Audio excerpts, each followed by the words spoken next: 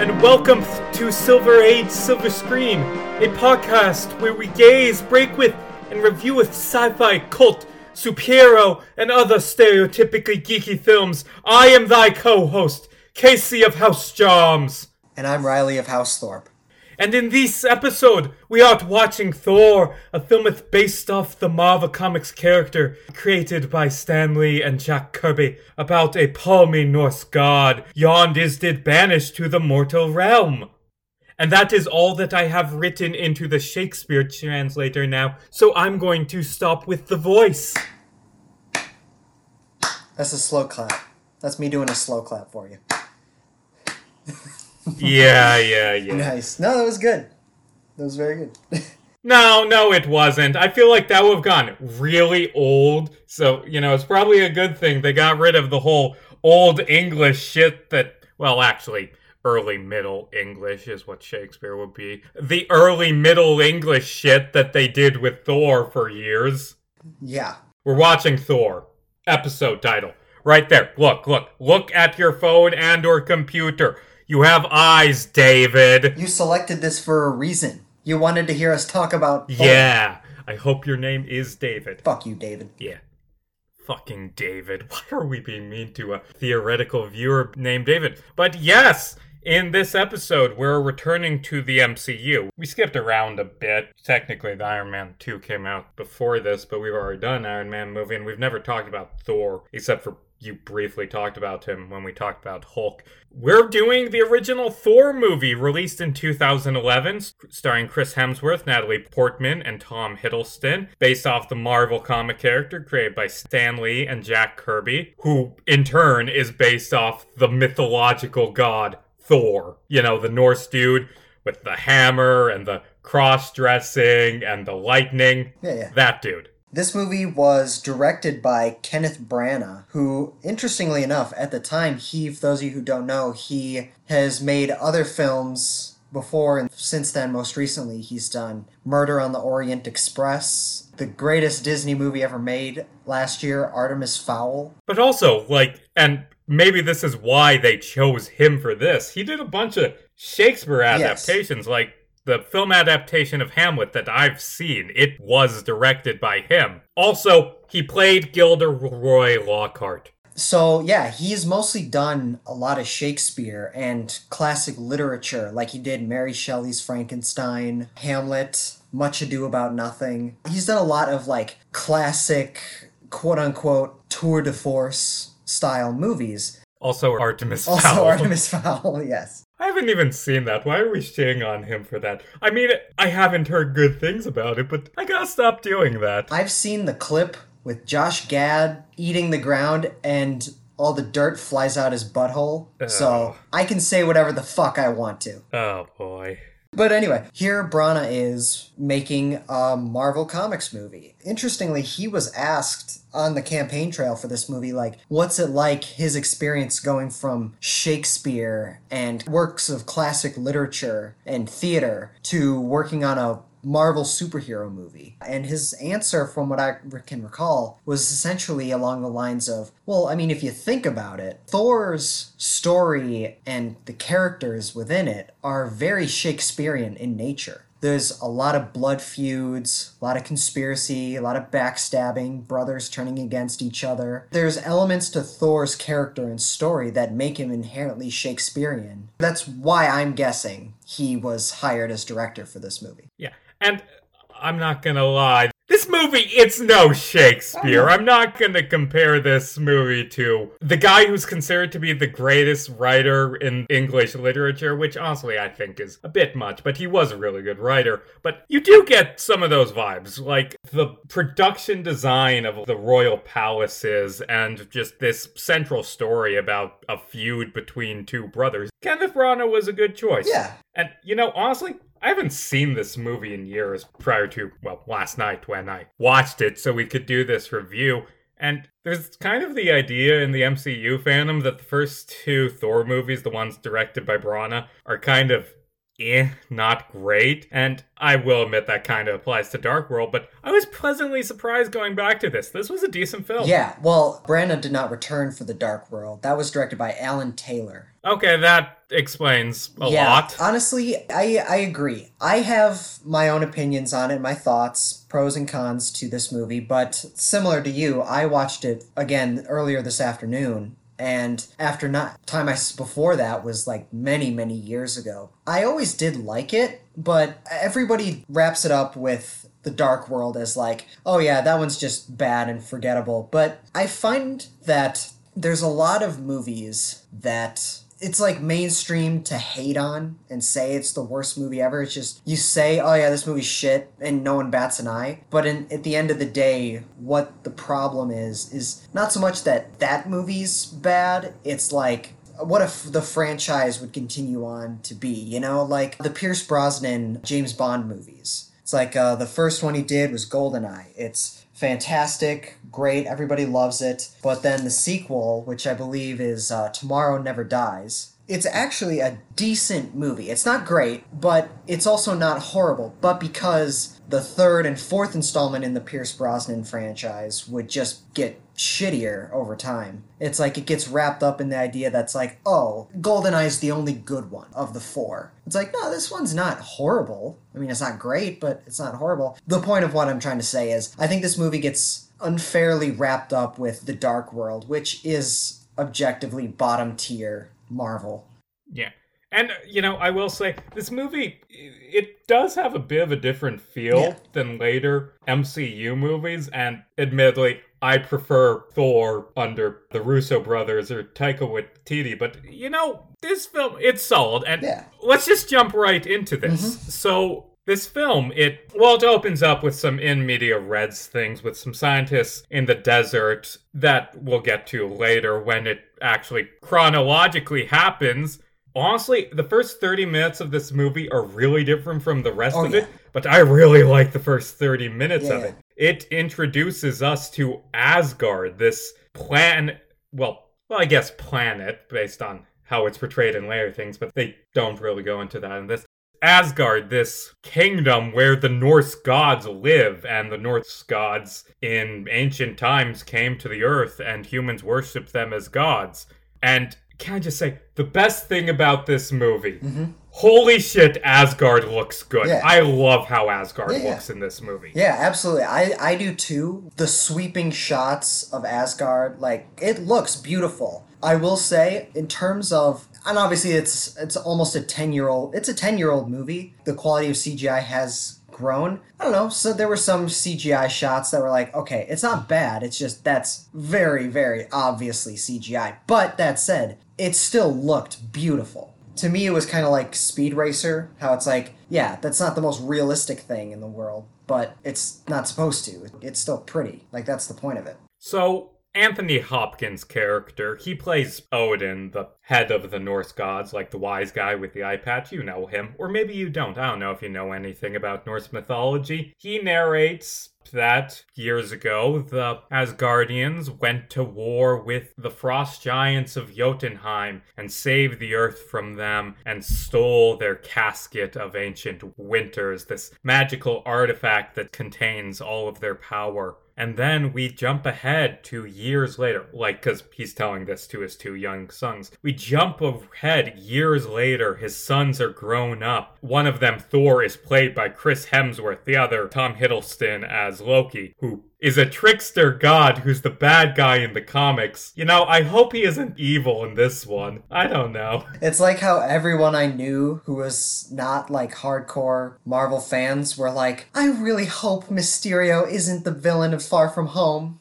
I really hope he's not. He just seems like he's such a nice guy. I mean, to be fair, I was wondering if they would try to do a reverse twist where they, like, sometimes they do that in superhero adaptations, and really adaptations in general, where they take the twist and turn it. Like, the show Supergirl, which is just, it's kind of okay. I have mixed feelings on it. But they did a really good thing where they introduce Hank Henshaw, who is a supervillain in the comics. And they, throughout the first half of the first season, show him being really suspicious. And in one episode, his eyes like turn red, and you're like, okay, yeah, he's Cyborg Superman, he's gonna do his evil thing, and then nope, he's Martian Manhunter in this. Martian Manhunter's pretending to be Hank Henshaw. Like, yeah, I like when things do that. Yeah. As Odin is about to coronate his son Thor, we have a break-in! Some frost giants break into the vault below Asgard, which has a bunch of cool stuff in it that may be relevant in later movies, may be fake.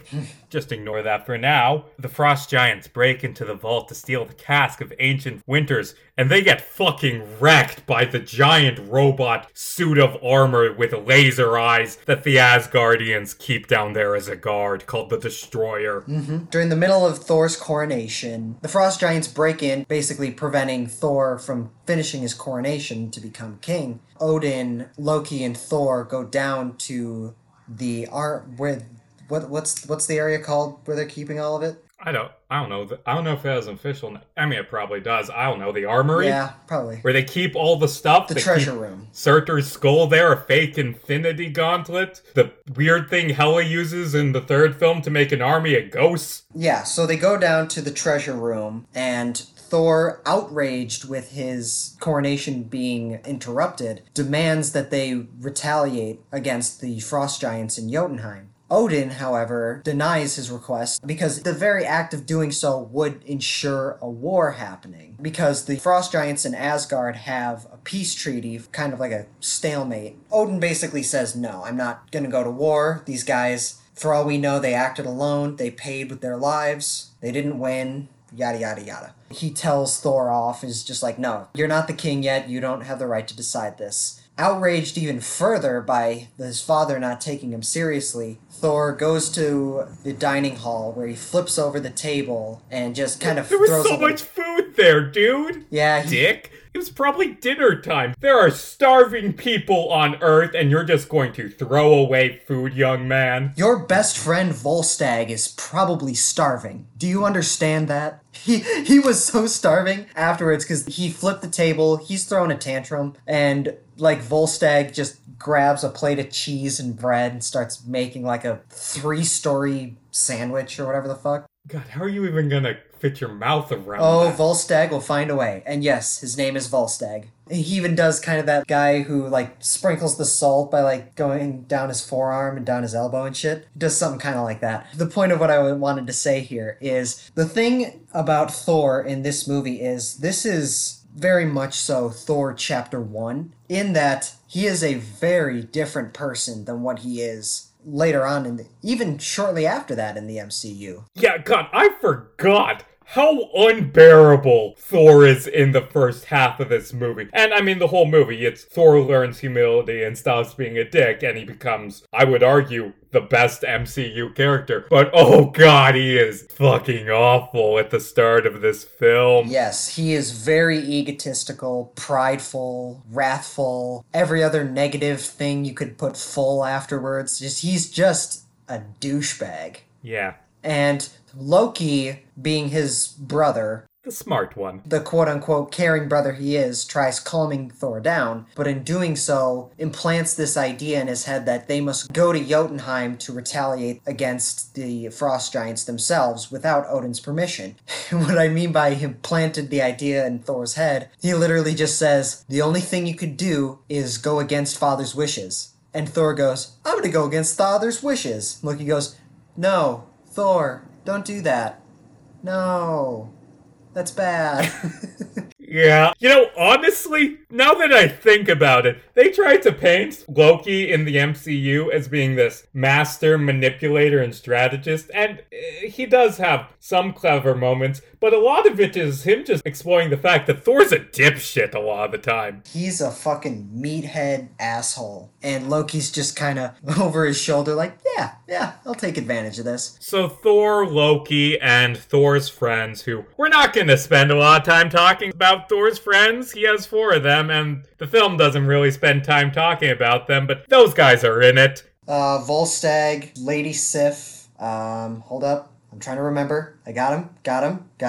Hogun and Fendrel. right? Fandral, yes. That's it. Sith and the Warriors 3. You know, honestly, those four just kind of get ignored a lot by the MCU, and that's a constant thing, and I'm not a big Thor comic fan, so I don't really care, but I have a feeling that Thor fans don't like that they get sidelined all the time, and their deaths in Ragnarok being anticlimactic. I don't even think Sif was in Thor Ragnarok, to be perfectly honest. Nah, because she was busy with Blindspot, I think. So anyway, Team Thor decides to go to Jotunheim, and they get there by going across this rainbow bridge to the Bifrost, this big laser teleporter thing that is guarded by Idris Elba, who is the best side character in any MCU movie. Oh, yeah. He plays Heimdall. And Heimdall's like, no, you can't just go to Jotunheim.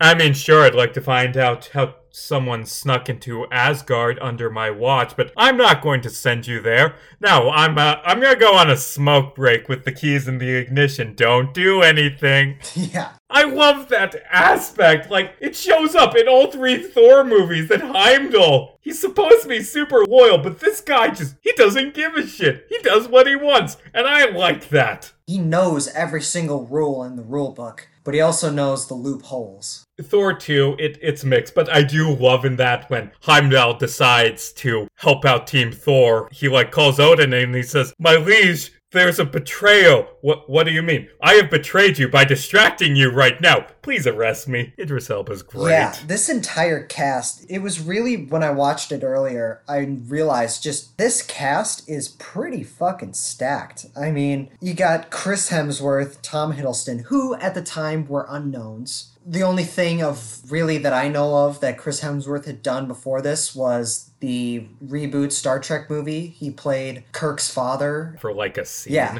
And Tom Hiddleston, he auditioned to play Thor. No. Yeah. He auditioned to play Thor. I didn't know that. That would have been bad. He's a perfect Loki. Oh, yeah. But there was test footage of him. He wears a bright blonde wig, he has a toy hammer, the whole 9 yards. He gives it his all. Pats on the back. I mean, I sound like I'm giving him shit. I don't mean to. Tom Hiddleston's a really good actor. He plays a perfect Loki. It's just him playing Thor is kind of laughable, you know? Well, I know why I'm watching after this. Also in the cast, and he got the and starring, where they get that big, really good actor who only shows up in a few scenes but is important to the plot. And starring Anthony Hopkins as Odin, plus Natalie Portman as Thor's love interest, Jane Foster, Stellan Skarsgård, and Kat Dennings play her sidekicks. And Rene Russo. So yeah, this is a good cast. I mean, you got Chris Hemsworth, Tom Hiddleston, Natalie Portman, Idris Elba, fucking Anthony Hopkins, Hannibal Lecter, Stellan Skarsgård, Rene Russo, Kat Dennings. Yeah, this is a really good cast. I mean, I don't think Kat Dennings is the greatest actress, but, that's neither here nor there. But it is interesting, having been watching WandaVision on a weekly basis, it is interesting going back to see how Darcy got started in the MCU versus where she's at now. Her character was introduced 10 years ago. That's weird. Also, side note, in this movie, she mentions that she's not actually a scientist. She's a political scientist, and she's an astrophysicist in WandaVision. And I mean, plenty of time to change roles, but that's kind of weird. Yeah, I mean, I think she just, after so long of working for Jane Foster, she's like, you know what, this interests me more. Who cares? It's fucking Darcy in Thor. But so it's like, why are we spending so much time talking about this? So Team Thor arrive in Jotunheim to question the Frost Giants, and Thor gets pissed and smashes shit. The Frost Giant King, Laufey, he calls Thor a princess as Thor is leaving, and Thor's like, okay, I'm gonna do some murder now. And big fight scene that's it's alright. I think it was a bit too dark, but there was that cool moment where Thor called down a bunch of lightning, then hit the ground and created a big shockwave. And also there was a bit where Loki created an illusionary double of himself, and the guy tried to tackle him and went off a cliff. It was alright. Not great, not terrible. To be honest, I kind of like this fight scene. I mean, don't get me wrong, I agree with you. I thought a lot of the up-close, hand-to-hand combat, I thought it was very poorly shot, very poorly lit, just a lot of shaky cam. I thought that was bad. But the big sweeping wide shots of At one point, they're running away from a giant monster that's chasing them. Thor, just by sheer power, destroys the ground, and this big cave-in starts happening, and the ground behind them, where the army is chasing after his friends, like, falls down, and the monster falls down with them, but then it cuts to a shot where the monster is running underneath the ground, upside down after them. I have a lot of problems with it, but I don't know, I liked it. I thought it was good. No other action scene in the rest of the movie reaches the scale of that fight scene, which is very interesting that they would choose to do that. Honestly, this movie does not have a lot of action for a superhero movie. There's this fight in Jotunheim at the start, and then there's 2 shorter fights at the end. You know, it's interesting.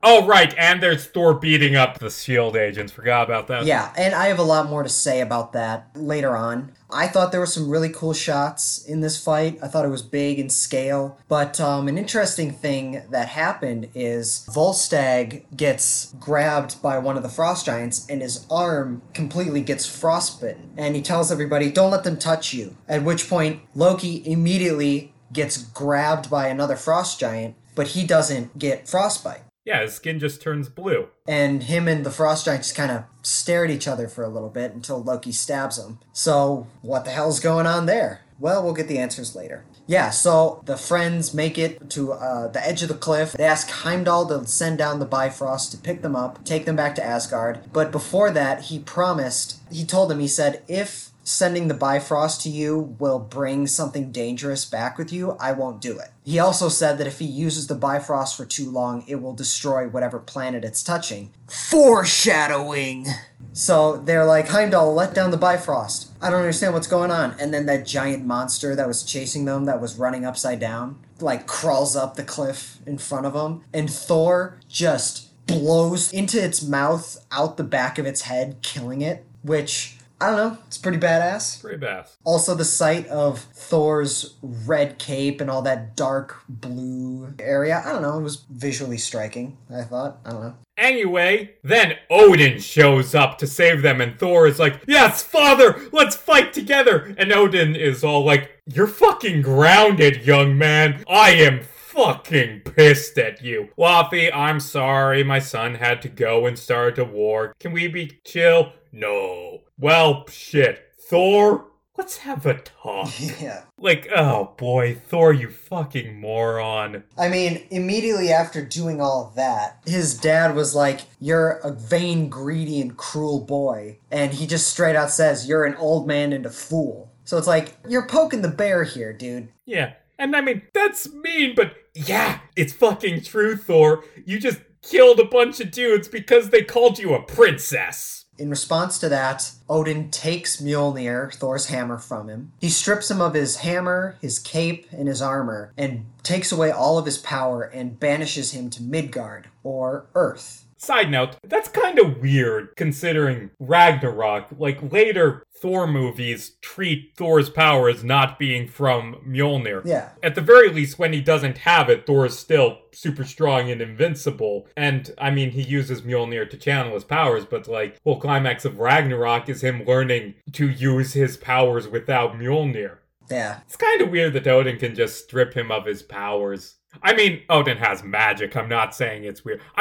I'm saying it's weird. I'm not saying it's plot hole. Yeah, from what I can tell in Marvel Comics and really in Norse mythology, keep in mind I'm not an expert in that field, but I've done my own research. From what I can tell, like, Odin is the most intelligent, most powerful wizard in Norse mythology. Yeah, so, he's like super wise. He traded an eye for super wisdom. Yeah, and like he has ultimate power and shit, so I'm sure they just explain it away as, he can do it. Yeah, I'm not saying it can't.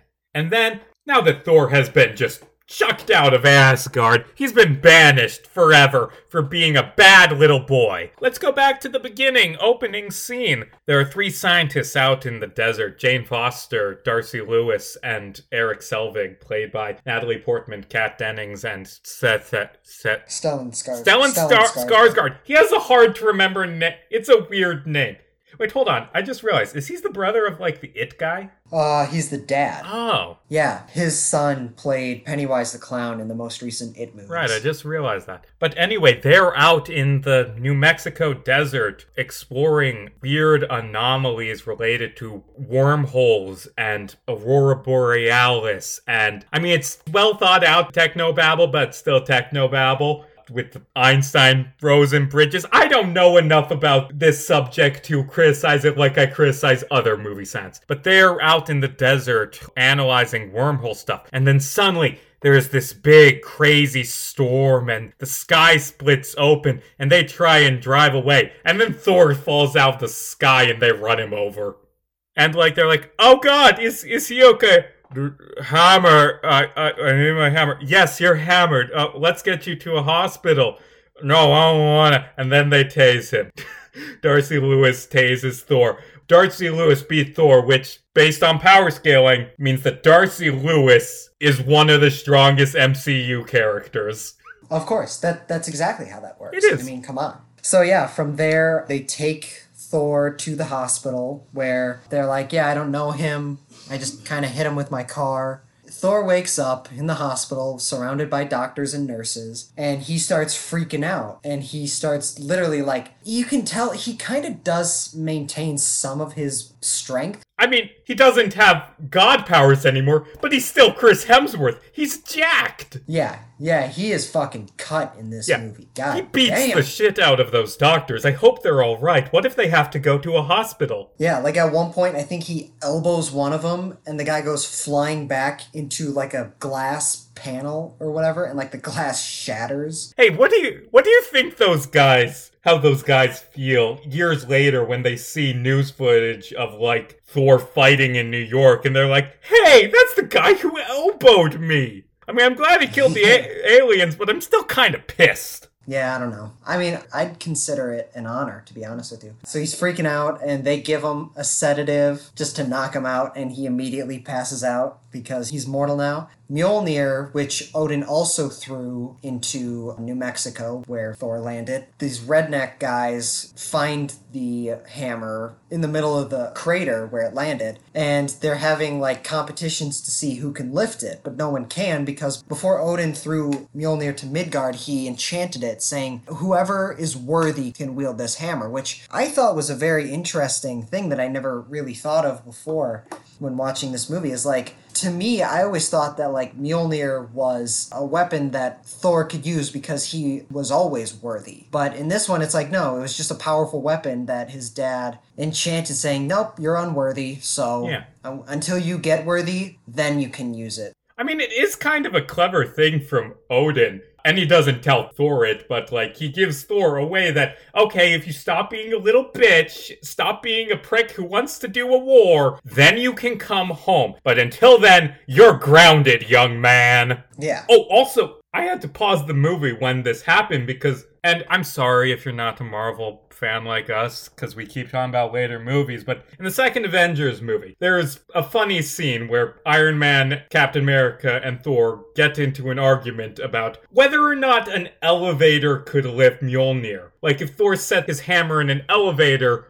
would the elevator go up? And there's an answer to that in this. Because a guy tries to move Mjolnir with a truck, and Mjolnir just breaks the truck. The guy is Stan Lee, by the way, doing his obligatory cameo. Yeah. Which means, no, an elevator can't lift Mjolnir. Or perhaps the elevator can only lift Mjolnir if Thor presses the button. Which, that's the long real story question. short, it means that Vision is actually worthy. Okay, Iron Man, stop being salty. After doing some research, they find one of the photos they took from the night before, that giant storm that they got caught up in. They found a photo of what looked like a man inside the storm. Basically, Thor being sent through the Bifrost. They go back to the hospital to try to find him, but Thor had woken up, broken free of him being strapped down to the bed, and escaped. They go out, try to look for him, and while backing up, Jane hits Thor with her car once again. And it's so dumb. It's not like a highbrow, really clever joke, but I laugh my ass off. It's so dumb. Yeah. But I like Thor getting hit by a car twice. And honestly, it kind of fits with the overall story, because the whole movie is just Thor gets humiliated until he stops being a dick. So yeah, he gets hit with a car a few times. Back on Asgard,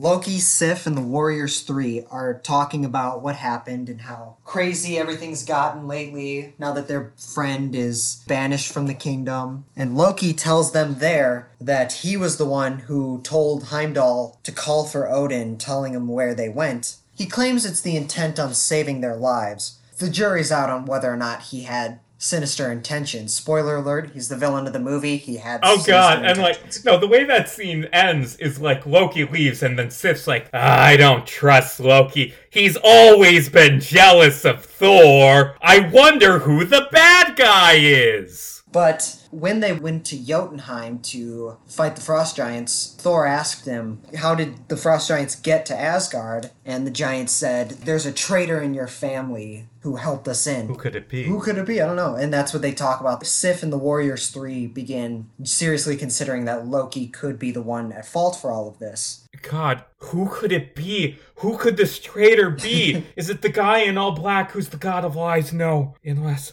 My god! The traitor! It's Thor's brother! Baldur's the one who let the Frost Giants in! Yeah. He does not exist in the MCU, and honestly, that's probably for the best, just for simplicity.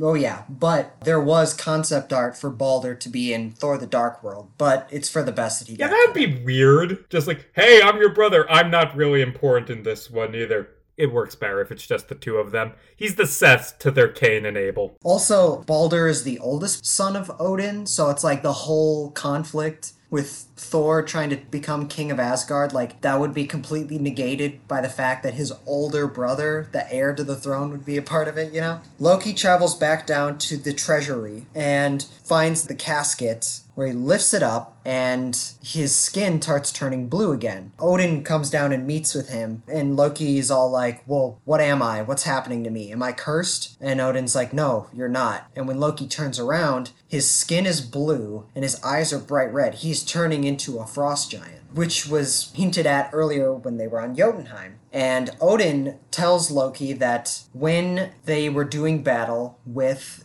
the Frost Giants 1100 years ago, after killing the leader of the Frost Giants, he found the leader's newborn son, who was a really small human-sized baby. Conveniently short. He held the baby and it transformed into a human. It changed its skin, so it has supernatural powers. It has the ability to control magic. Basically, he's telling Loki that he was adopted and he's a frost giant. Which, interesting thing about that, all these years later looking back, is if you look at Odin's family as presented in the MCU, Loki looks very, very different than Odin, Thor, and Frigga. But later on in the MCU, we learn that before Odin had Thor, he had another child, a daughter named Hela. And Loki looks surprisingly a lot like Hela, which is interesting. A lot of people have since gone on to theorize that when Loki, baby Loki, was picked up by Odin after the war, his eye had just been cut out, he was all bloody and shit. When he was picked up by Odin, he felt safe and secure and loved. And because of that, he used his magic to go into Odin's mind and see the thing that he loved most and mourns for, which was his daughter Hela that he had to imprison in another dimension. And that's why he changed his body to look more like Hela. That's an interesting theory. Or maybe they're just both goth. Yeah, probably. That's probably it. I think they're probably both goth. Actually, if we're being technical, the reason that they look alike is because in Norse mythology and in the comics, Hela isn't Odin's daughter, she's Loki's daughter. But saying that aside, Odin has two goth kids, and then he has Thor, who is the epitome of jock. He's a fucking poser.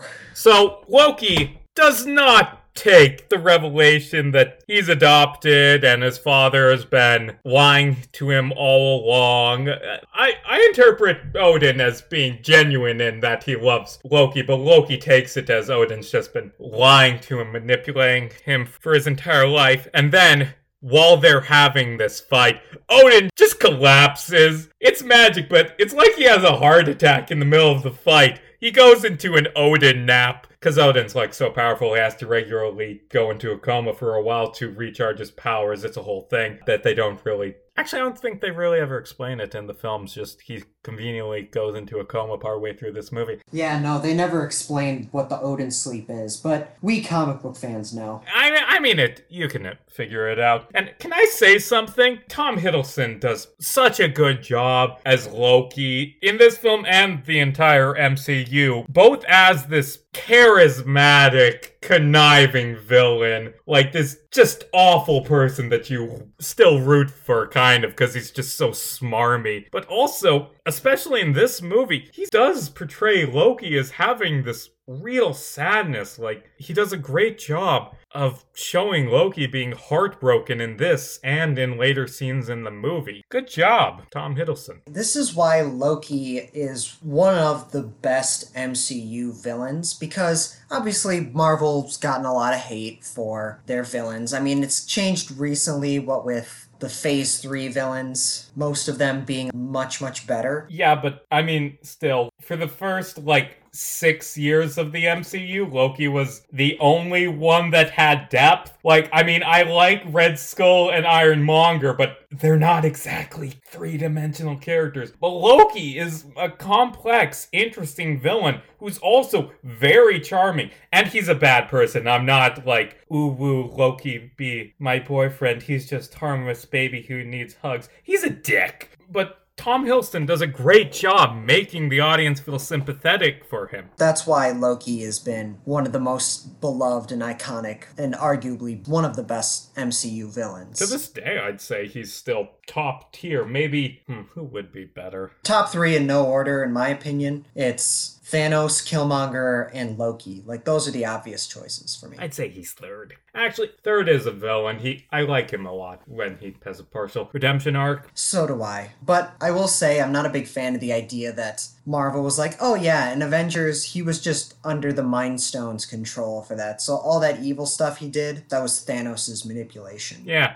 There was no Thanos in this one, though. Exactly, that's my point. He's more evil in this one than the Avengers. I mean, he's fully gone into the I'm the bad guy, mwaha, bow before me thing in the Avengers. But, I mean, in that one, he wants to rule it. In this, he tries to blow up Jotunheim and murder Thor. And, I mean, the first one's bigger, but the second one, it's a dick move, you know? He's your brother. You love him. After that, Sif and the Warriors 3 go to see Odin after their theory that Loki's the one behind all this. But turns out Odin's in the Odin sleep. Loki's sitting on the throne. He's king now. Uh-oh. They kneel to him and say, listen, since you're the king now, you can undo Thor's banishment. And Loki refuses, but he has an excuse for it. He's like, no, my first act as king cannot be undoing the previous king's final act. Yeah, and you know what? Honestly, even though Loki is, lying, that's a good thing. Something I realized while rewatching this film takes place over 2 days. It's not a long time frame. At that point, Thor... He's been banished for less than 24 hours. Even if he's your friend, I mean, come on, let him sit for a while and think about what he's done. Right. Meanwhile, back on Earth, S.H.I.E.L.D., the government agency that deals with superheroes, they previously appeared in Iron Man. Phil Coulson's back in this one, which is cool. They show up in New Mexico and lock down the site around Thor's hammer. They also steal Jane's research, so Jane decides to go with Thor to go get his hammer back and her research back. And they head to the hammer site in the middle of the night. They have a little bit of, romantic bonding. Not great, but something. It's a small moment that I really like. Right before it rains, Thor, takes off his coat and gives it to Jane. And, I like that. The Thor, even without his powers, he can sense the weather. That's cool. Yeah. I got the sense that he was, still kind of connected to it. Perhaps. In a way. But before that, there were 2 pretty funny scenes. Well, they each had a joke in them. The one where they're in the diner and he's drinking coffee. He's like, I like this drink. Another! Smashes the coffee cup on the ground. They're like, you can't do that. He's like, I meant no disrespect. Well, it was still pretty disrespectful, dick. But then he goes to a pet store and is like, I need a horse. We don't have horses. We have dogs and cats and birds. Give me one that's big enough to ride. But then, yeah, after that, they go to the Yeah, crash I site. shouldn't breeze past those stuff, although the film, a lot of it is Thor fished out of water, just this big, buff Viking warrior dealing with modern Right. humanity. What is this internet you speak of? What do you mean I can't just smash a cup and get another one? I am the prince! Give me a big old doggy to ride! I am Thor! Yeah, I mean, those scenes were fun, but like, I don't know, they really only served to tell that joke. And there was a little plot in there. Yeah. Yeah, so while at the crash site, Thor decides to break in while leaving Jane Foster outside. He breaks in, fights all the guards, kicks some ass. There's a cameo by Jasper Sitwell, the guy who was in Winter Soldier that Captain America saved at the beginning of the movie from the French terrorists and then later turned out to be Hydra. Yeah. Then the Winter Soldier threw him into an oncoming car. That guy made a cameo. Also making a cameo is Jeremy Renner, Hawkeye. Yeah, they introduce Hawkeye as like a S.H.I.E.L.D. agent who's gonna snipe Thor, but like doesn't because Coulson orders him to stand down. And you know, that's a really weird cameo because they knew that next year they were making an Avengers movie where Hawkeye's one of the main characters and he shows up in one scene in this. It's a weird introduction looking back. Yeah, I mean, Thor probably didn't even notice Hawkeye was up there. Oh shit, you're right. But Hawkeye sure as hell knew. Yeah, so he beats a bunch of people up, he gets to the hammer, and just as he's lifting it up, Coulson had ordered Hawkeye to get up high and snipe him, but Hawkeye, obviously being Hawkeye, chose the bow and arrow, and Coulson called him down. He's like, I want to see what happens. Thor tries lifting up Mjolnir, but he's unworthy. So he just gives up and lies in the mud. And that was a pretty somber scene. Yeah, it's really surprisingly. good. Like, Like, I felt the impact. the rain going down, him like struggling and then just falling to his knees. You know what sold it? What? What sold it for me was the shot of Heimdall watching it. Like, there's a part where the camera's directly above the little area that they're in. And, like, the lights and the building is structured in a certain way. And it's like, I was like, oh, you know, it's a good shot. But then it cuts to Heimdall in Asgard, who Heimdall has the ability to, like, see all around the universe. It's just a shot of his eyes, and the shot of the lights on that building where they are reflecting onto his eyes. And so it's like he's watching his friend suffer and fail and break down. Like, that was powerful for me, surprisingly. And you know, I don't think Chris Hemsworth quite nails it as much in this as he does in later stuff, but Chris Hemsworth, he does a really good job. He is great at coming across as just this arrogant, douchey warrior. But then there are a few scenes in this movie through his humiliation conga, learning humility, where he really sells just the despair that Thor is feeling. Chris Hemsworth does a good job. Yeah, he really does. Hemsworth has proven himself over the last several years as genuinely being a really good actor. Yeah. A lot of MCU actors, they're like, oh yeah, whatever, they're just in superhero movies. Like, yes, but beyond that, Robert Downey Jr., Chris Hemsworth, and Chris Evans, all three of them are legitimately fantastic actors. The amount of range they have, the work they've done in and outside of Marvel, like, they're very underrated. Because many people write them off as just like, oh, they're superheroes, that's it. No, they can bring the power when they want to. Yeah.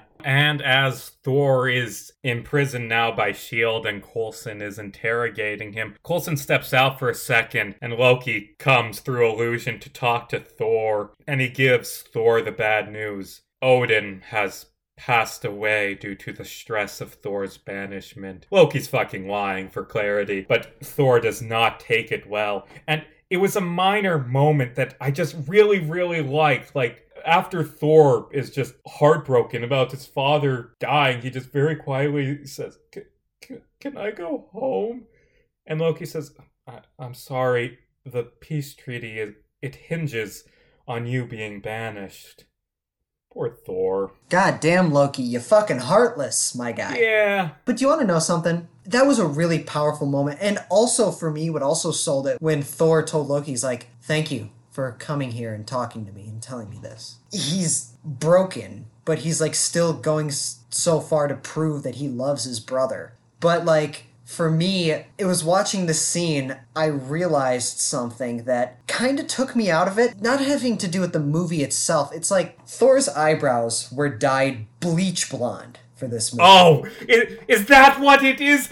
I couldn't place it. He just looks slightly off. Yeah, Thor looks a little off, and for the entire movie, I was like, what the hell is that? And it was in this scene when he was crying, begging his brother to let him go home, expressing his love for him. This emotional scene, I was like, it's his fucking eyebrows. They're dyed blonde. It looks so bad. God, I'm glad you said that, because that was bugging me. Yeah, it's his eyebrows. After that scene, Loki tries lifting Mjolnir. Well, no one looks, but he can't lift it either, so he's not worthy either. I mean, did he even have to check that? I feel like Loki may be arrogant, but come on, dude. Have a little self-awareness. Black Widow has more self-awareness than you, my guy. She refused to lift it. Yeah. Honestly, Thor's hammer, I really like it as a concept. This only the worthy, only the greatest heroes in the world can lift. It's kind of insulting to other Marvel heroes, though. Like, oh, why can't I lift it? Is Thor more heroic and worthy than me? Why can't Spider-Man should be able to lift Thor's hammer? I would dare say most of the Avengers should be able to. Yeah, exactly. Captain America has done nothing but devote his life to saving his country, saving the world, and saving his friends, even at the cost of his own life. And Iron Man, he constantly makes mistakes, but he does nothing but try to correct that. Hell, fucking Black Widow and Hawkeye, it's like they're regular people choosing to go and save the world against gods, robot armies, and giant demons and shit. Like, I don't know. It sounds pretty worthy to me. Yeah. Although, to be fair, on that point, it's actually kind of interesting, because Marvel, in the comics, a lot of the times, when they do the big crisis storylines, they're like, hey, what's going on in the movies? Can we draw on that? Oh, cool, they're doing a Thor and a Captain America this movie. Let's do a Thor and Captain America thing. The big storyline, it's called Siege, that happened the year this movie came out. It had Captain America lifting Thor's hammer, which they, spoilers, later introduce into the MCU, which is cool. Also, in a Justice League Avengers crossover, Superman is shown as being worthy of lifting Thor's hammer. That I like. If anyone's worthy, it's Superman. And Batman should be able to, because simply the fact that he is Batman. Dude, shut up. So, Thor goes out drinking with Eric Selvig. After Eric breaks him out of the prison by It's saying... not so much breaking out as like, he's just a drunk dude.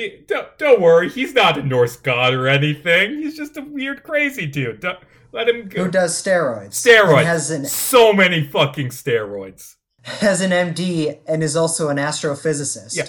That is a minor thing. They, in like 2 scenes, they make references to Donald Blake, who is a really complicated comic book character to get into. When Thor was originally introduced, it was like a Captain Marvel thing where he's a normal dude who turns into a different dude, and then they realize that's dumb. Donald Blake's not Thor anymore, but Donald Blake still exists in the it's weird. They don't do it in the MCU. Thank God. And then Thor, he just chills with the science team for a bit. He has some romance building scenes with Jane. Yeah, I thought... Okay, well, first off, I thought that scene where Eric gets Thor out of prison, I thought that was kind of stupid. The fact that he is unarmed going into this military base, telling S.H.I.E.L.D. like, hey... I mean, what do you expect? Do you expect Eric goddamn Selvig to get an AK and try and take out S.H.I.E.L.D. to free Thor? No, like, I'm just saying... Pacifism is the only way you ain't dying. I know, true, but he's telling them, like, he's telling S.H.I.E.L.D., the Strategic Homeland Intervention Logistics Division,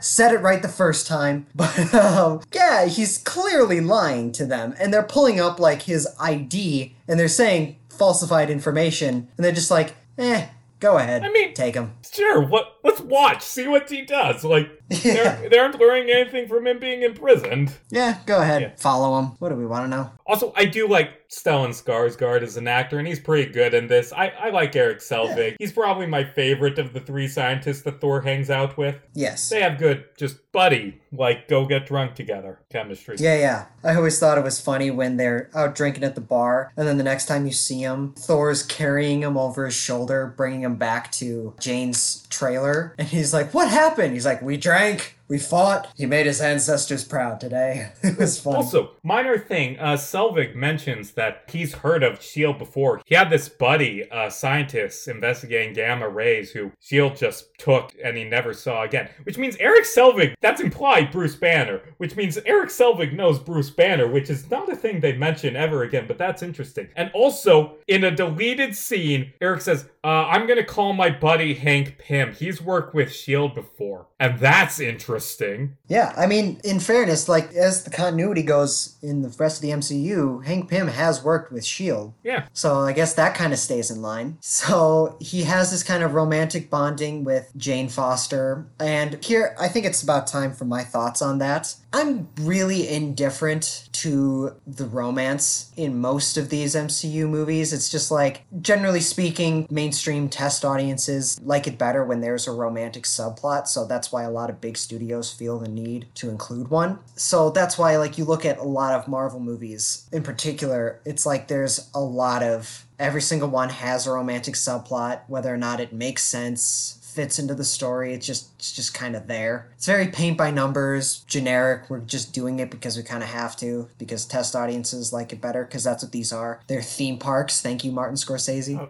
shut the fuck up, Martin Scorsese. His quotes were taken out of context, Okay, but that's bad. Now, Francis Ford Coppola, on the other hand, he described Marvel as abysmal. But, you know... I don't give a shit if they don't like him. I just don't like anyone saying this isn't real art. Like, shut the fuck up. You don't get to decide what art has meaning. You don't get to look at another creator's work and say, this isn't real cinema. Mm-hmm. We're off topic. I completely agree. Point is, I don't hate the romance in this movie. I think it's about on par with the most of the other romances in the MCU, that being forgettable and, like, just whatever. Not a huge part of the movie, so, like, it doesn't take away a lot from it. The part that and I know a lot of people have issues with, is the fact that they went with Natalie Portman for the role of Jane Foster. Really? Natalie Portman is one of the best actors working today, and in this movie, she's resorted to nothing but the quirky love interest. It's a complete waste of her and her talent, and honestly, it's no wonder she did not come back for Thor Ragnarok. She didn't even want to come back for Thor the Dark World. But that was mostly because Patty Jenkins, who's her friend, was originally attached to direct, and she got fired. Aw, they replaced Jenkins. Yeah, they replaced her with, what else did Alan Taylor do? He did another movie that I saw that and was like, oh god, come on. Let's see, what else? We're triple off topic. He did, Terminator Genesis. He did The Emperor's New Clothes? Genesis. What? No, shit. That's a really good movie. How did he... I don't know, man. And he wrote it too? What? He did Dark World, and then immediately after it did Terminator Genesis. So, something happened to him. Don't know what. But, yeah, so that's my problem with it. It's like, not so much the fact that they have a romantic subplot, I don't care. But what I care about is the fact that they had Natalie Portman, one of the best actors working today, and they just completely wasted her. That said, Natalie Portman does do a great job in this movie. It's like, she's funny, she's very likable. Charismatic. Her and Chris Hemsworth have good chemistry. For the fairly bland character she was assigned, she does a good job. It's just, she's an actress who could have been given more. Right, exactly. That's my problem with it. I have a similar, to a lesser extent, with Stellan Skarsgård in this movie. Like, he also does a decent job for what he's given, but it's like, I feel like Stellan Skarsgård deserves better than what he got here. So those two, mostly Natalie Portman, I felt were, while very good for what they were given, were kind of wasted. So, here's my thing. It's a paint-by-numbers romance. It's not the worst we've seen on the show. It's not great, but it could be a lot worse. But the thing is, this film, it hinges on this relationship. Like, his love of Jane is what teaches him humanity and makes him worthy. I like this film's concept. I like that it's Thor going among humanity, learning humility, becoming a better person. I don't know if his character development is earned. Because, all of this movie takes place in 2 days. I mean, there's an epilogue, but most of this movie takes place in 2 days. He speed ran becoming a decent person. And B, it doesn't really contain, I feel, enough scenes with enough oomph to make him learn humanity. Yeah. Or to have him start this relationship with Jane that changes his life. Like, Thor's, 1,000 years old at this point? He would have been like a baby in 980 when the war against the Frost Giants was. So, yeah, like 1,000 years old. He's been this for so long. At the start of the film, he was a terrible person. He wanted to invade Jotunheim and kill people for revenge. And I don't really think he goes through enough to earn that character development and make it feel realistic in the time frame that this movie takes place.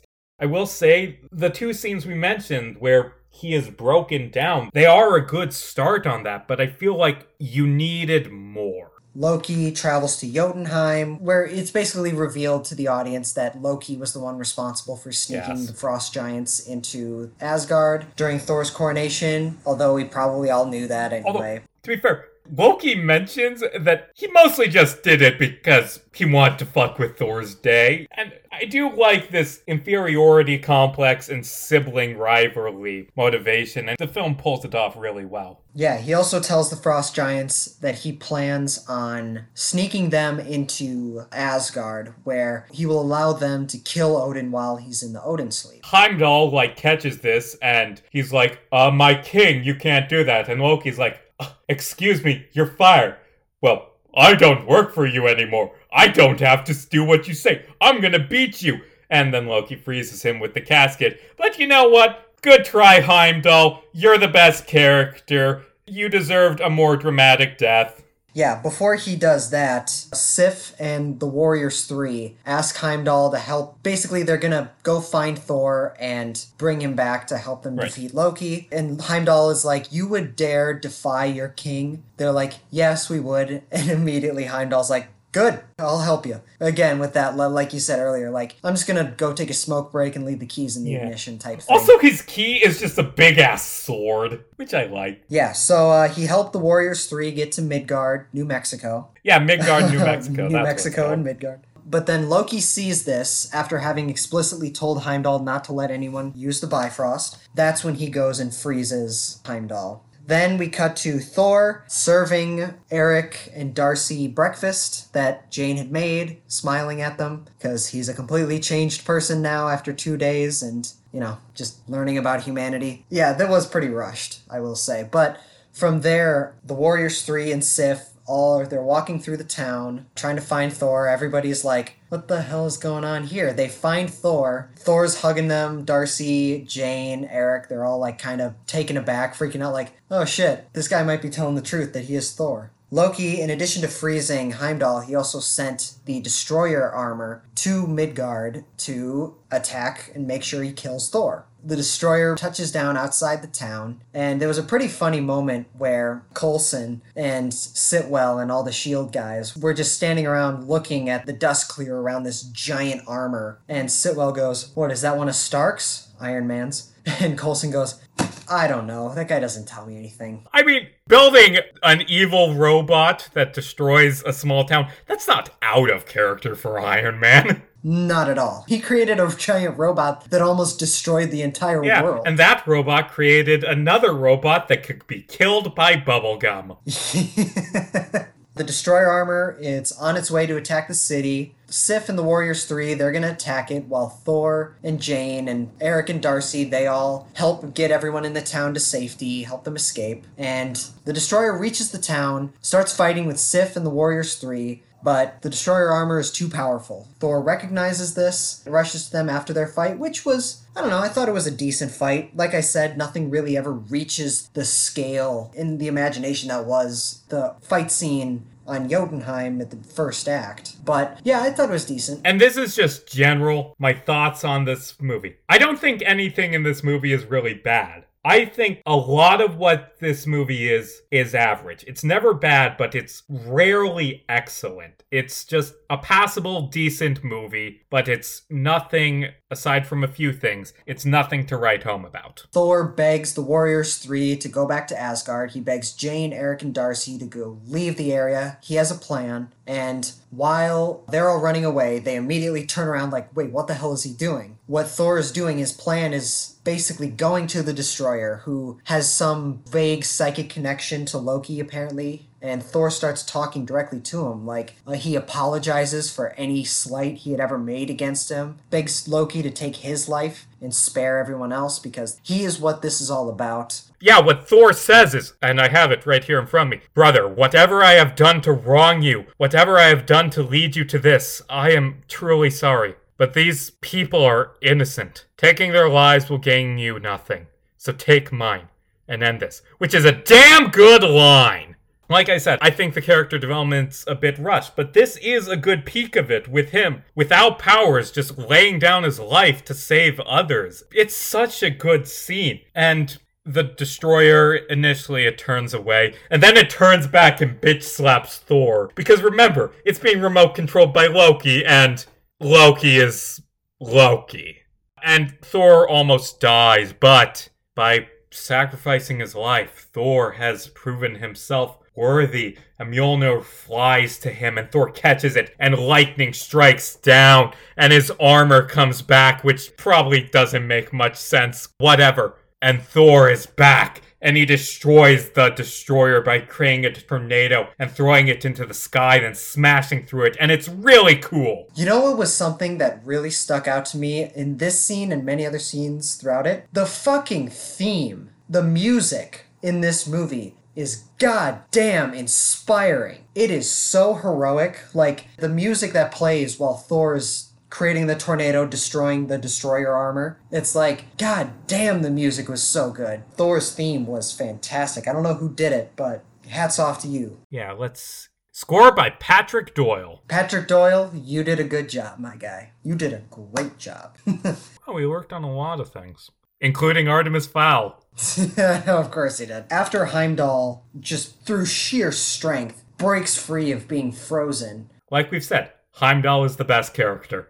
He brings them back to Asgard through the Bifrost. While every single one of them, granted they can't fly, Thor can, but while they're all bringing Heimdall to the healing bay or wherever the fuck, Thor flies to the palace where a frost giant lays over Odin, bitch slapped Frigga to the ground, knocking her out. He stands over sleeping Odin, pulls out a knife, and just before he's about to kill him, Loki walks into the room and blasts him to death with his staff. And basically, his whole plan is he's going to make it look like he is saving the day to basically win the honor and the respect and love from his father that he felt he has always been denied and believes that it was denied because he's a frost giant. Loki kills him. Frigga is hugging her son, think, oh my god, thank you so much. Thor walks in and sees his father alive, which he was already told he was alive still. Stares him down. Loki goes, in his head, I bet, went, oh shit.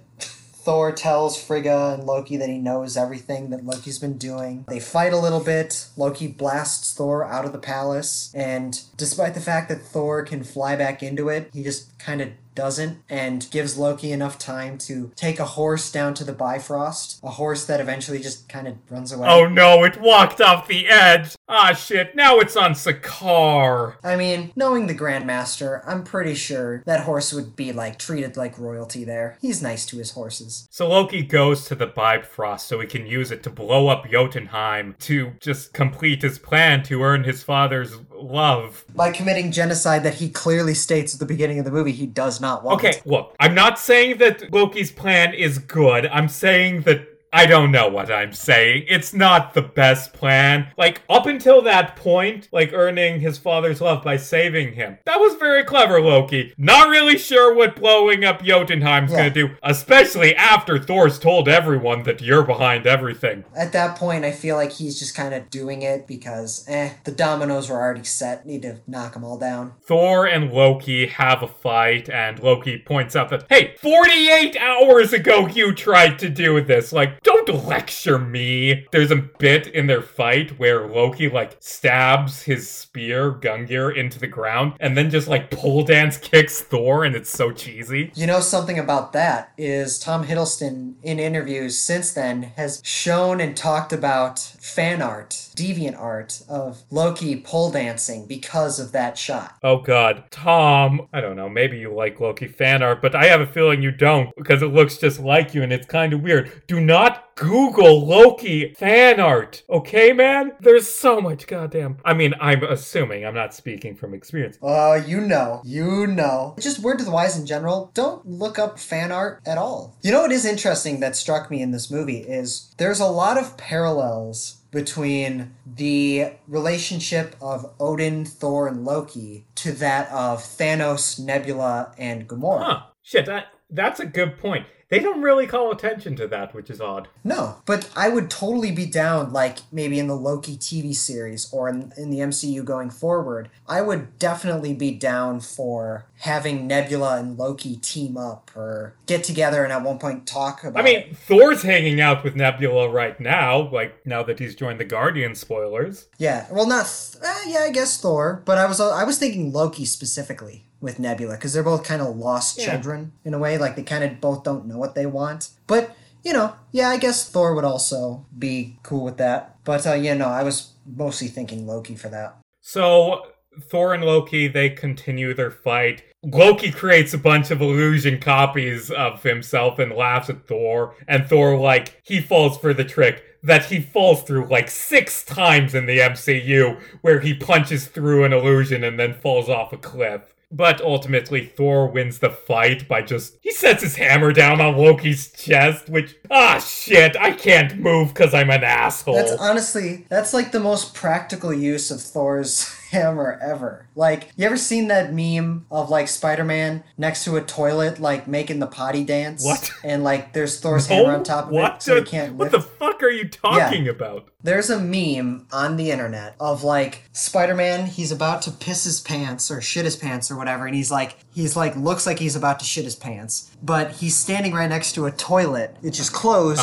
and has Mjolnir on top of it, so he can't lift Mjolnir, so he can't take a piss. So it's Thor performing a practical joke. Yeah, I have seen that, actually. I am gonna track that down and send it to you. I've seen it, but ultimately, the Bifrost, it's going too much, it's gonna blow up Jotunheim, and there's nothing Thor can do now, except for, fucking smash the Rainbow Bridge in the Bifrost, just destroy everything. And I mean, after that, he won't be able to go to Earth again and save Jane, but, do the right thing, be the hero. And he smashes the bridge, and he starts falling, and Odin, who's out of a coma now, grabs him, and Thor grabs Loki, but Loki lets go and allows himself to fall, presumably to his death. He's not dead. The film ends with him being alive. He fakes his death so many goddamn times in the MCU. But you know what's interesting to me that I thought? Another interesting thing is, obviously the Bifrost Bridge is, like, destroying Jotunheim, and, like, it's killing a lot of people. The Bifrost was being shot onto Jotunheim for a long period of time, and probably caused a lot of destruction. We never see Jotunheim ever again in the MCU, so as far as I'm concerned right now, half of Jotunheim is dead. I mean, yeah, probably. Like, as far as we know, they're completely dead. I don't know. I'm giving Loki the benefit of the doubt because he's a hero now, I guess. I don't know. By the way, speaking of the Bifrost and later MCU movies, something this film made me realize that they never explain. There is an explanation, by the way, that directors have said, and it shows up in tie-in comics, but they never actually show how the Bifrost is fixed. Like, in this one, it ends with it being destroyed and Thor can't get to Earth. But the start of the second Thor movie, it's just fixed. Riley, how do you think they fixed the Bifrost? I'm curious if you know. I don't know. I'm thinking they just, like, built it.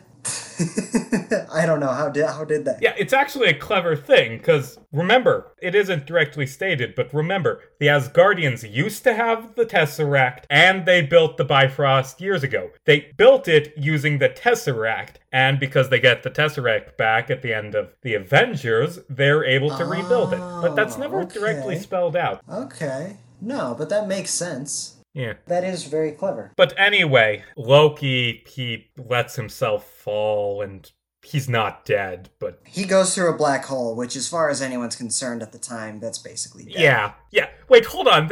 Maybe it's like in the tie-in comic, but we've never seen Loki's meeting of Thanos. Like, do you think he wandered around for a bit, or do you think it just plopped him right in front of Thanos? Like, oops, landed on Thanos' ship. Hey, can I destroy Earth for you? Ah, sure, why not? Here, have this stick. That has an Infinity Stone in it that I need to fulfill my plan. Ooh. I don't know. I would like to see that in the Loki TV series. They're probably not going to explore that, but I don't know. I will say the final scene of this is actually really liked it. It's a very kind of somber, kind of pretty scene of Thor now changed by his character development. He's kind of depressed. He leaves a party because he's sad over Loki's death, and then he goes to the bridge with Heimdall and he asks about Jane. And, it was a kind of somber scene. I liked it. Good ending. Yeah, Heimdall tells him, like, she's looking for you all the time. Aww. And he smiles, and that's it. And then end credits that says Loki's going to be the bad guy in the Avengers. Cool. Also, another funny thing that I thought was the credits are rolling. Like, the credits, they're like explaining the names of like the director, the important, everyone in a film set is important, but like the biggest name people on the set, Hey, involved in production. It's like directors probably unjustly get all the credit, but they're also the ones that we call fucking idiots when we don't like their movies. Very true. All the risk, all the reward. No, seriously. It's kind of a problem with this show. We place way too much importance on the director. Yeah, well, they're in charge. I don't know. Never mind. Fair enough. The credits are rolling, and it's like this CGI tree, or they're basically showing us Yggdrasil, the tree of the nine realms, and as like physically manifested in front of us, and it's got that giant epic theme that I mentioned, like Thor's musical theme that is like blasting, and it's heroic and epic and like it's insanely inspirational. Then it gets to Walk by the Foo Fighters. Oh god, I skipped the credits. They go to a Foo Fighters song? That's kind of weird. Well, it cuts to like the regular black and white text scrolling, right. Stuff like that. And then when that plays, they play Walk by the Foo Fighters. And they played it earlier in the bar where him and Eric were drinking. And I noticed that. So I just thought it's so funny, like Branagh, the guy who adapted Hamlet, is now making Thor, and he's putting the Foo Fighters in the credits. Granted, I'm sure it wasn't his choice, but I just thought it was so... And to be honest, the song is fitting, because it's about, like, persevering and, like, continuing to fight when you struggle. And it's like, I guess that's pretty fitting. I don't know. Yeah.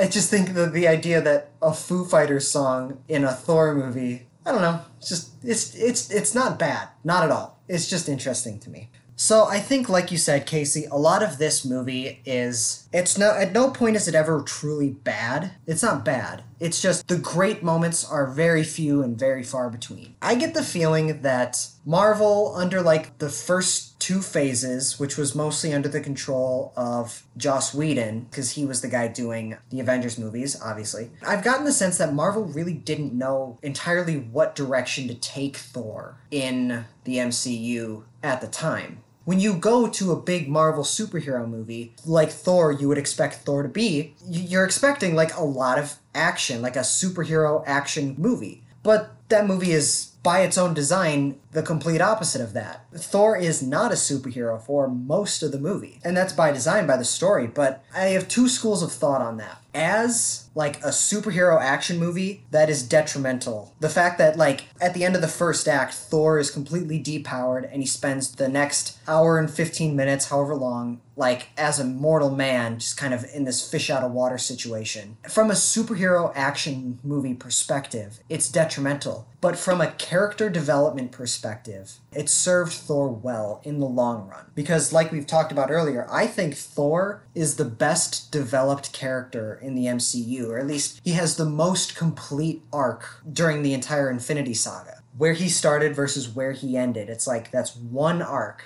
that persevered throughout the entire series. When you look at like something like Iron Man, depending on how you look at it, he had like 2 or 3 different arcs. Granted, it was towards one goal, one endgame, Avengers Endgame. Unintended. Yeah, I don't know, depending on how you look at it, he kind of went through many, many changes. Captain America, on the other hand, he did not go through many changes, which is, well, in that he, from the beginning, knew right from wrong, good from evil, and he's going to fight and persevere through that. Now, they apply that to different scenarios. That's what makes the Captain America trilogy so fascinating to me personally.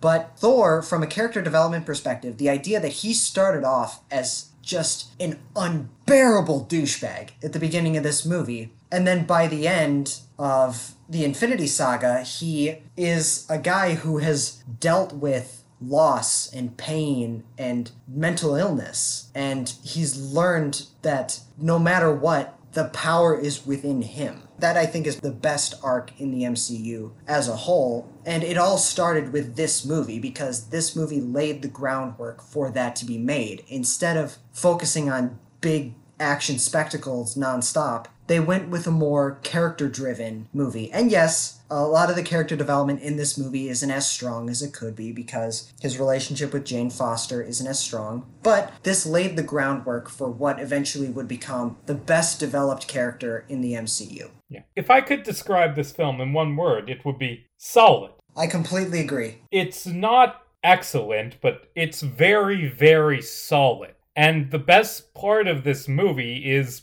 Chris Hemsworth and Tom Hiddleston as Thor and Loki, and they would continue on in the sequels to this film and in other Marvel movies as these characters, and they would get better with time. This film, like a lot of the early MCU stuff, it's not quite the heights that the series would eventually reach, but it's good enough and it sets groundwork that better films can launch off of. I was pleasantly surprised with how much I enjoyed this movie. There are a lot of really good scenes. I will admit it is just kind of okay for a lot of it, but when this movie hits its heights, it hits its heights. I think this is a very solid movie. Though I do appreciate the idea that Kenneth Branagh was the director of this movie since he took his very auteur Shakespearean style to it. You know, I very much appreciate that. I don't think he's the best director. There were some moments of, like, visual storytelling where it's like, oh yeah, we said we're gonna do this. Or, like, this is important to show, so let's get that one shot of it real quick. Like, Mjolnir, for example, at the beginning of this movie, Mjolnir is introduced, and it's just kind of like child Loki and Thor. They run down the treasury, and it just kind of zooms past Mjolnir,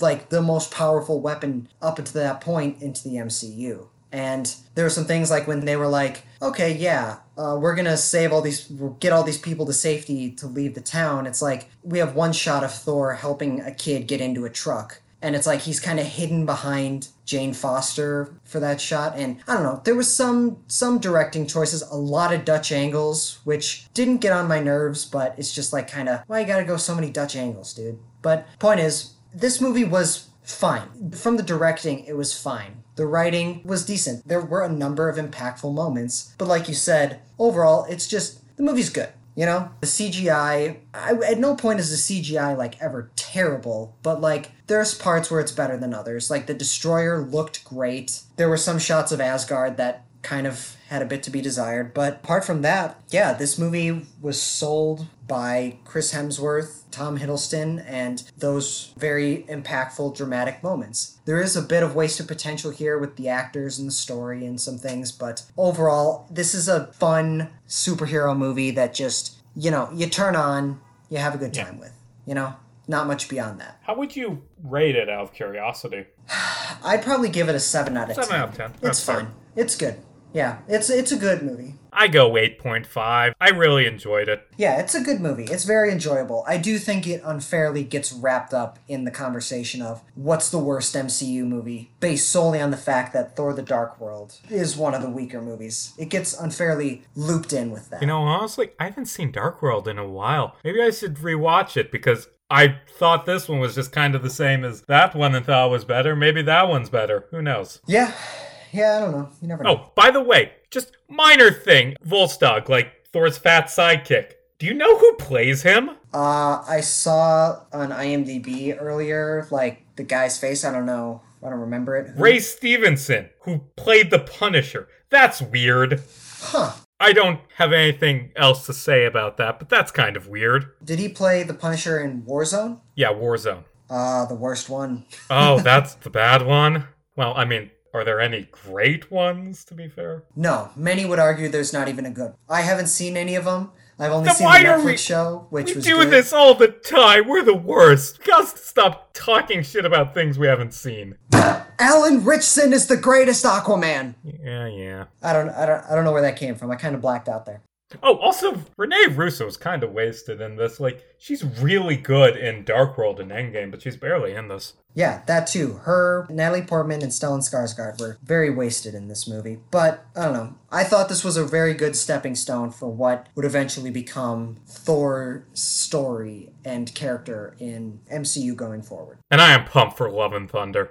Yes, I'm looking forward to it. Now that WandaVision's out, Love and Thunder is my most anticipated MCU work coming forward. And you know what? I'm going to be honest. I know we've talked about it, but as time goes on, I'm getting more and more interested in the Loki show. And I guess we can talk this. We'll talk about more next week, actually. But I don't know. The trailer didn't win me over, and just the concept of it's Loki, but in an alternate universe, and also he doesn't have his character development. That doesn't really interest me. Although I will say, in some of the pre-release stuff, it shows him, like, wearing a suit and a Vote Loki button. Like, and that's a comic story where Loki ran for president of the United States in 2016. And who knows? Maybe that'll be good if it's going into the just crazy trickster god bullshit that Loki's done over the years. Yeah, I don't know. I guess we'll wait and see. Yeah, and we just touched on it. Next week is more MCU stuff. We're going to be talking about WandaVision, not reviewing it, because reviewing a 9-episode TV show is different than our usual format, and I'd also, because like it's going out week to week, I'd like to talk a bit about what it was like watching week to week and how our theories built as it went on. And after that, if we have time in the episode, we'll talk about other MCU shows that are coming out afterwards. Yeah, absolutely. I'm looking forward to it. Yeah. Riley, where can they find you? You can all find me on YouTube at Riley Thorpe, where you can check out all of my horror comedy short films. I have a lot more coming soon. You can also find me on Instagram and TikTok at Riley James Thorpe, where you can check out all of my content on there. Give me a follow and stay tuned. You can find me on Twitter at Jarms Casey, JarmesCasey. I mostly post about this show, but I also post about my writings, which you can find at caseyjarms.wordpress.com. A lot of sci-fi stories there. You know, honestly, it's weird. Like, I'm gonna